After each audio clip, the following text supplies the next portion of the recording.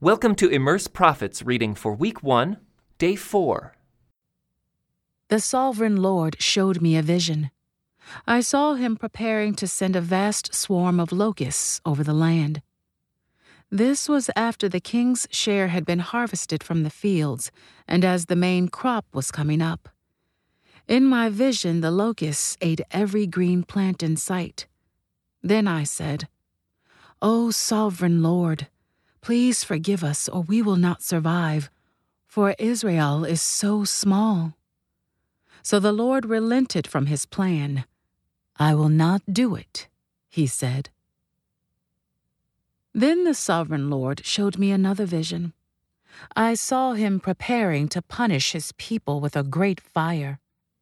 The fire had burned up the depths of the sea and was devouring the entire land. Then I said, "O sovereign Lord, please stop or we will not survive, for Israel is so small." Then the Lord relented from this plan too. "I will not do that either," said the sovereign Lord. Then he showed me another vision. I saw the Lord standing beside a wall that had been built using a plumb line. He was using a plumb line to see if it was still straight. And the Lord said to me, "Amos, what do you see?" I answered, "A plumb line." And the Lord replied, "I will test my people with this plumb line. I will no longer ignore all their sins. The pagan shrines of your ancestors will be ruined, and the temples of Israel will be destroyed. I will bring the dynasty of King Jeroboam to a sudden end." Then Amaziah the priest of Bethel sent a message to Jeroboam, king of Israel. "Amos is hatching a plot against you right here on your very doorstep. What he is saying is intolerable. He is saying Jeroboam will soon be killed, and the people of Israel will be sent away into exile." Then Amaziah sent orders to Amos, "Get out of here, you prophet. Go on back to the land of Judah and earn your living by prophesying there. Don't bother us with your prophecies here in Bethel. This is the king's sanctuary and the national place of worship." But Amos replied, "I'm not a professional prophet, and I was never trained to be one. I'm just a shepherd, and I take care of sycamore fig trees." But the Lord called me away from my flock and told me, "Go and prophesy to my people in Israel. Now then, listen to this message from the Lord. You say, 'Don't prophesy against Israel.' Stop preaching against my people. But this is what the Lord says. Your wife will become a prostitute in this city, and your sons and daughters will be killed. Your land will be divided up, and you yourself will die in a foreign land. And the people of Israel will certainly become captives in exile, far from their homeland." Then the sovereign Lord showed me another vision. In it, I saw a basket filled with ripe fruit. "What do you see, Amos?" he asked. I replied, "A basket full of ripe fruit." Then the Lord said, "Like this fruit, Israel is ripe for punishment. I will not delay their punishment again. In that day the singing in the temple will turn to wailing. Dead bodies will be scattered everywhere. They will be carried out of the city in silence. I, the sovereign Lord, have spoken." Listen to this, you who rob the poor and trample down the needy. You can't wait for the Sabbath day to be over and the religious festivals to end so you can get back to cheating the helpless. You measure out grain with dishonest measures and cheat the buyer with dishonest scales. And you mix the grain you sell with chaff swept from the floor. Then you enslave poor people for one piece of silver or a pair of sandals. Now the Lord has sworn this oath by his own name, the pride of Israel. I will never forget the wicked things you have done. The earth will tremble for your deeds, and everyone will mourn. The ground will rise like the Nile River at flood time. It will heave up, then sink again. In that day, says the sovereign Lord, I will make the sun go down at noon and darken the earth while it is still day.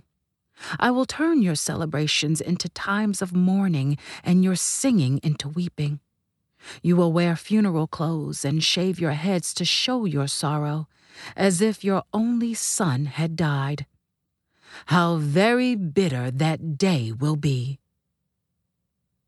The time is surely coming, says the sovereign Lord, when I will send a famine on the land, not a famine of bread or water, but of hearing the words of the Lord.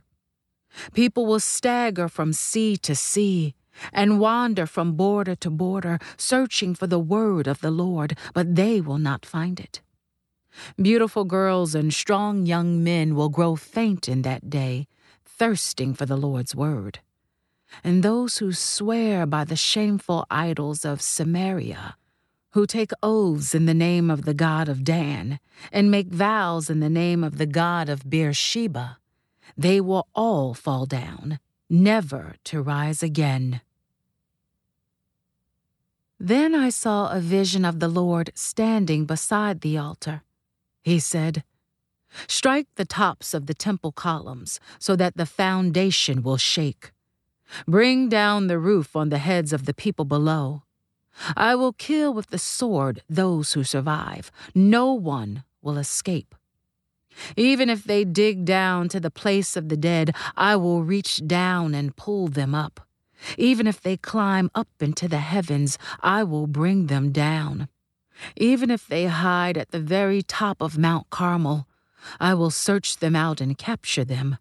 Even if they hide at the bottom of the ocean, I will send the sea serpent after them to bite them. Even if their enemies drive them into exile, I will command the sword to kill them there. I am determined to bring disaster upon them and not to help them." The Lord of heaven's armies, touches the land and it melts, and all its people mourn.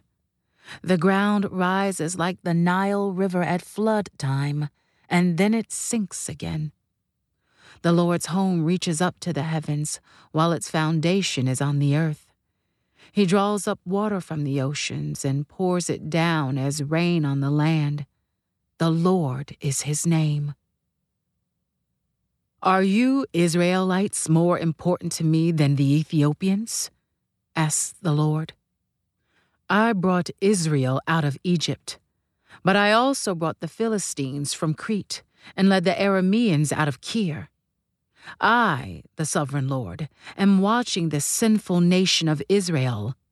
I will destroy it from the face of the earth, but I will never completely destroy the family of Israel, says the Lord. For I will give the command, and will shake Israel along with the other nations as grain is shaken in a sieve. Yet not one true kernel will be lost. But all the sinners will die by the sword, all those who say, 'Nothing bad will happen to us.' In that day I will restore the fallen house of David. I will repair its damaged walls. From the ruins I will rebuild it and restore its former glory. And Israel will possess what is left of Edom and all the nations I have called to be mine. The Lord has spoken, and he will do these things. The time will come, says the Lord, when the grain and grapes will grow faster than they can be harvested. Then the terraced vineyards on the hills of Israel will drip with sweet wine. I will bring my exiled people of Israel back from distant lands, and they will rebuild their ruined cities and live in them again. They will plant vineyards and gardens. They will eat their crops and drink their wine. I will firmly plant them there in their own land. They will never again be uprooted from the land I have given them, says the Lord your God.